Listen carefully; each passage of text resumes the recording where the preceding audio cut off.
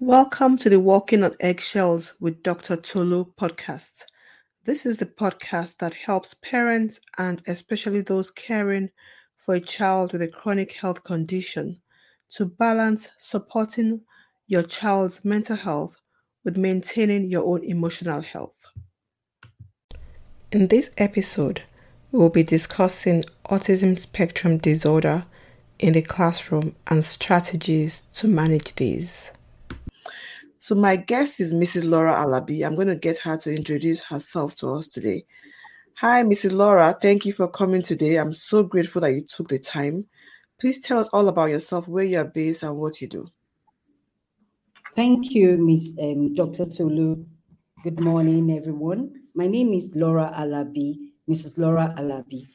I am the CEO of Herizon Educational Consultancy Services, where I'm based in Abuja. We set up special needs units for schools, making the schools to become an inclusive setting. We work with children with special needs. We train teachers to be able to work with children with special needs. Everything around school is what we deal with, because apart from special needs, we are also able to set up schools in the mainstream. Thank you. Great, that is fantastic. So for those viewers who are not based in Nigeria, Abuja is in Nigeria. So, from what you've said, I know you have a vast amount of experience in dealing with kids with special needs, particularly kids who have autism spectrum disorder. I'm just wondering, what are the challenges? What are some of the challenges that children on the autism spectrum face in the school setting, from your experience? Yeah, thank you. From my experience, a lot of the schools are not even aware that the children have one challenge or the other, because most of the time, the teachers are not even equipped to work with children with special needs. And so they are treating them like normal children. They want typical children. They want them to sit down in the mainstream setting for a prolonged period of time. And early intervention is also something that people are not aware of in our setting, in most of the schools care. So most of the time, you just find out that the children are agitated because there is no knowledge around for anybody to even work with them. So the challenges will be so much on the children part, because nobody is a lot of the teachers are not even well equipped to work with them. So it's a whole lot here, and you find out that some children are already in primary 5, primary 6, before people get to know that really there is something when they're just about to enter the secondary school. Some children, maybe by the time they are looking at their milestones in early years, they also find out that there is one thing or the other. They try to patch as much as possible, and you just find out that the gap is always there, and the gap, it widens. So what we do most of the time is to now open the eyes of the school, do a lot of sensitization to the school, educate them in working with children with special needs. Okay, great. We're still going to come to what you do, because that is going to be a real big part of our talk today. So from what I'm hearing you say, kids on the spectrum have challenges because they're under-recognized. They may have learning gaps. They may be agitated. I know that some of them may have sensory issues. So sometimes the mainstream classroom can just not be a very welcoming environment, where they're not understood, where their needs are not being met. That sounds like a very difficult situation. And you also mentioned that teachers may be unaware. But for those teachers who are aware that this child has a particular diagnosis, what kind of challenges would those teachers face in managing a child on the spectrum? What are the typical challenges? Okay, thank you. You will find out that a teacher who has had maybe a success story with one particular child wants to do the same thing with another child, not treating that autistic child, the second autistic child, as an individual. So it's like one heart fit for all. And lack of resources is also a huge part of the work. they just want to do it traditionally. Just sit the child on the table, make sure that he's just writing, is occupied most of the time, and that doesn't work well for a child with autism. They have to, from time to time, you have to have, maybe you withdraw them from the classroom, you have a program for them, you have a schedule for them that they actually will be able to follow. So the challenges are much because the teachers are not well informed. That would be the way to put it. They are not well informed, and once they have worked with a child, they want to just carry out the same method with other children with on the spectrum. Okay, so for those teachers who then become informed, who might have some resources, what are some of the strategies that they can use, for example, to manage a child in a classroom who may be maybe non-verbal or have very little speech, for example, or who is quite active or agitated? What are some of the strategies that teachers can use in the classroom to manage these children? Okay.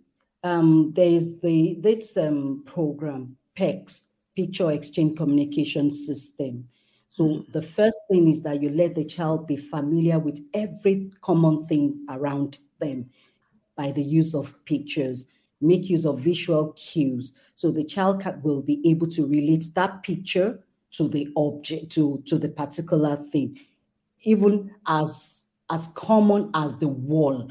You have to take the picture of the wall and let the child, you reinforce by letting the child know that this is the wall, the people that are familiar with the child. Then another thing you can also build is like a social story that you make sure that the child reads most of the time, so that the child will build it up to just recognize things around them. So it's important that you make use of one particular communication system and you stick to it. If you're now trying to do so many at a time, it can be confusing on the child. And even with the PECs, you start with a number of the picture and the picture cues that the child can use at a time, based on the child's age. Wow. So you've mentioned PEG. You also, I hear about ABA, I hear about teach. Can you tell us what those terms mean? Okay, with the PEGs, like I said, it can be integrated into teach. And then the teach will be the structural setting of the classroom itself, where the child will have its own workstation, where the child will know that, okay, this is my daily schedule, where the child will come in the morning and become almost independent. So it follows through its daily schedule. It knows when it's time for them to go out and so on. With the ABA, it's all, it applied behavioral analysis. So that is the behavior, you use a lot of reinforcement, a lot of reward system just to get the particular behavior you're looking for in the child. So you can't just mix so many of these methods at the same time. You make sure that it's one particular program you are focusing on, and that program, you will make sure that you see results, and before you don't just try any program with a child. And so when you have a child who, for example, may be a bit maybe aggressive, maybe they're going through a rough day and they're kicking, biting, how do you manage those kind of children in school? Okay, so when we come into a school, we do the setting up of the special needs units, where you have the classroom setting, where their workstations will be, and the sensory units. So we also have the sensory unit. It's a room that is padded with sensory lights, a lot of calming toys for them. So whenever we see a child is agitated, by the time you are working with a child, you will already know the signs of their triggers. You will know sometimes a child can have their trigger when they are sitting down for so long. Maybe they come in the morning, you can see that maybe the child had a bad night. So you, as the individual working with the child, you will be able to pick one or two signs And for that, you can replan the child's program for that day. That child may be, you may take the child into the snoozling, which is the sensory room. As you know, for some time, you'll see that the child will unwind, the child will be able to calm down in the sensory unit. So it's very important that when you have a special needs setting in your school, to make it an inclusive setting, every resources that a child requires is there, because you can't just sit a child down in a corner and then there's nothing for them to even calm down when they have all this sensory processing disorder. Great. I like the fact that you mentioned, analysis of the child's behavior when you hear, because I mean, parents will bring a child to me and say, oh, they can't, school says we can't bring them to school any longer. They're having these outbursts, but nobody is trying to track what is the antecedent, what has triggered the behavior, what is the behavior, what happens after the behavior. So I think it's always important to remind, parents, teachers to remember to go through that process. So I'm glad you mentioned that. So in an ideal world setting, and I'll just say this because I know Miss Laura and I we come back a long way from Ireland to Nigeria or, Canada and all of that. So I know you have experience in different settings, but in an ideal world setting, what should you have in a special needs class? What are the tools that you need to have? When money is not a problem. When money is not a problem. Yes. Okay. So in a special needs setting, it's a wide thing, because you can have children with speech impairment, you can have children with sensory needs, you can have children with fine motor skills need, you can have children who will have problem with their gross motor skills. So you now look at all the different categories where the children may be lacking in one thing or the other. So you get resources for children for their fine motor skills. Without getting resources for fine motor skills, the child might not even want to write. So you can get things like the peg and the peg boards, where they make patterns with that. You are making use of their pincer grip. This is, and they will be putting it there. Then you can make use of, when you're working with them when it comes to their speech. I didn't think I even mentioned that. You get so many resources on speech. Maybe the straws. It's a different type of straw that they use. They can have the pops that they will blow, just for them to make use of the muscles of their around their mouth. So you can for the gross motor skills, if a child is lacking in coordination and balancing, you get equipment to aid balancing as much as possible. There is a whole lot of resources. So when we're compiling it, we first look at the school, we look at the kind of needs that the children have, and we buy for them based on priority of the school, because you can't just buy. So there's so many things to buy. So we make sure that we touch the different categories. Okay, let's buy something for fine motor skill, for gross, for speech, for sensory. And for sensory, like I said, the child has to be first assessed. You can't just use one particular material because this child, it worked for this child, then you're going to use it for the next child. So sometimes you buy, we buy weighted blanket for some children. So it depends on the need of that child before we buy the weighted blanket. Also for sensory, we buy the sensory brush. We buy the sensory brush in the sensory units too, the calming light, all those things. Those are some of the little things that you can buy to equip your classroom for the autistic units. So apart from the tools, you've mentioned all the equipment. Are there particular personnel that you need to be in a special needs unit, for example?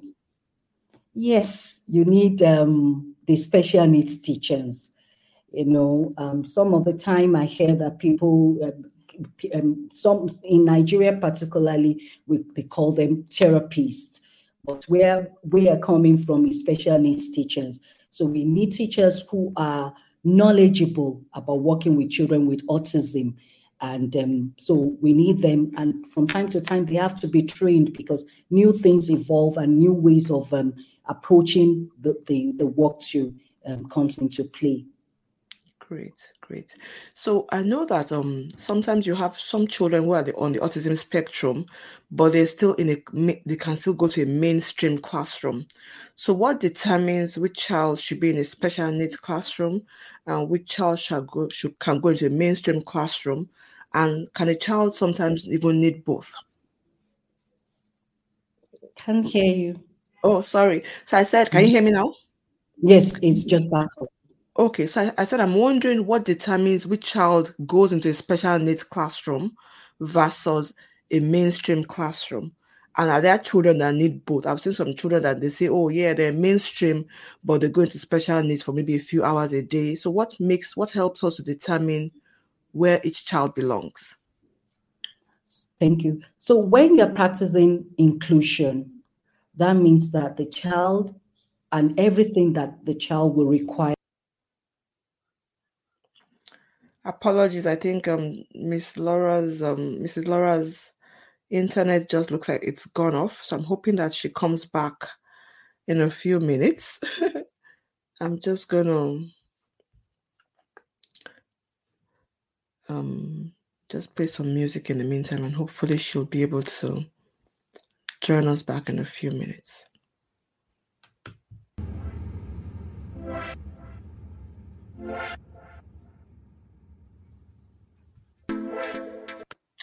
I see her back again. Yes.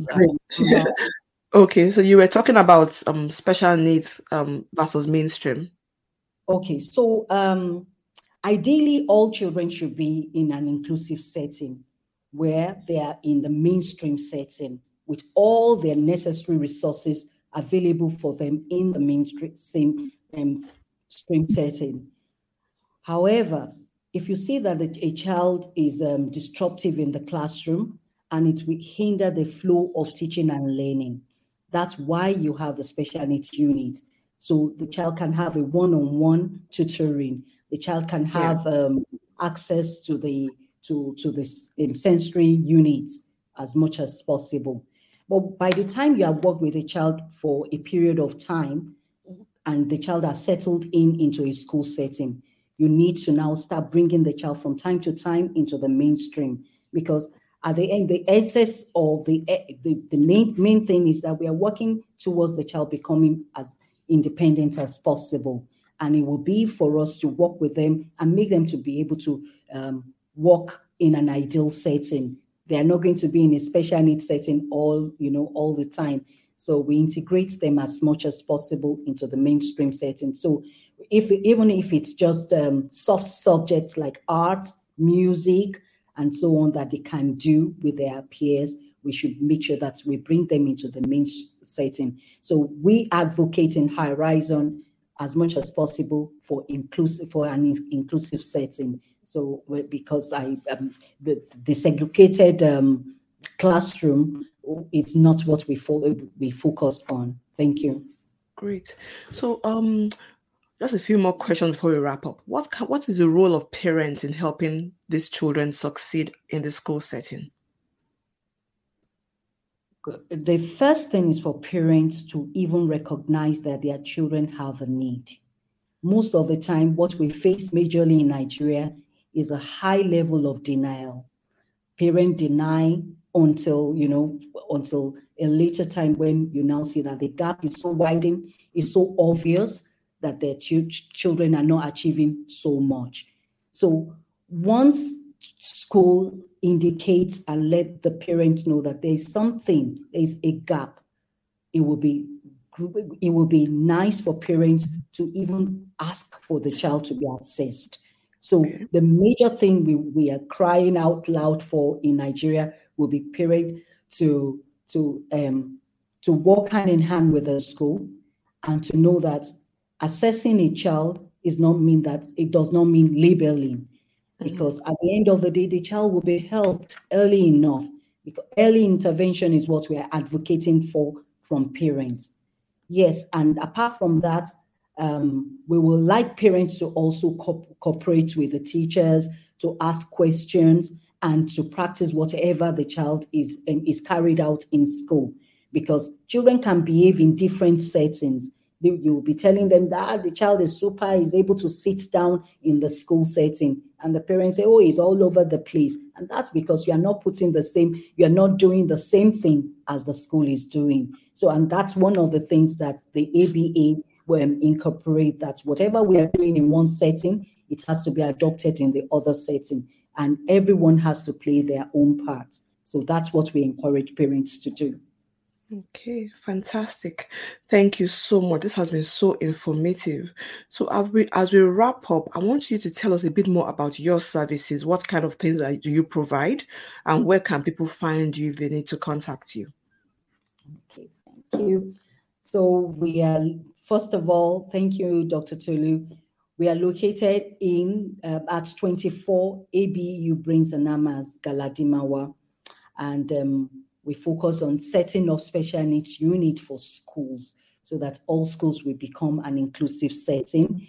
We do educational evaluation so that little things like this can be picked on and before they even go for clinical assessments.